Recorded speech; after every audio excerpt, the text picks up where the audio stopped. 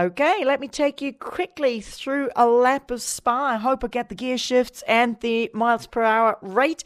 On the power, you start along this very short start-finish straight. You reach 180 miles per hour in sixth gear, approaching La Source hairpin. It is a tight right-hander, taken at approximately 35 miles per hour.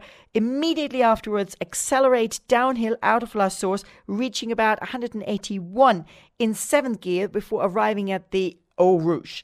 Taken flat out, the track drops before climbing steeply left, right, then left again. It speeds up off to about 180 miles per hour, still in seventh gear.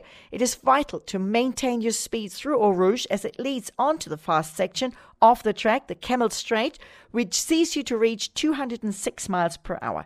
You then brake hard for the right-hander of Les Combes, which is taken at 87 miles per hour in third gear.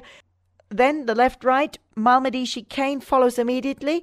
A quick acceleration reaching 165 miles per hour, then down to the Rivage hairpin. Taken at 69 miles per hour, the downhill right-hander is off camber. You can expect understeer. Pouhon follows, a fast double apex left-hander at 133 in fourth gear. Your speed increases up to 170 miles per hour through the corner.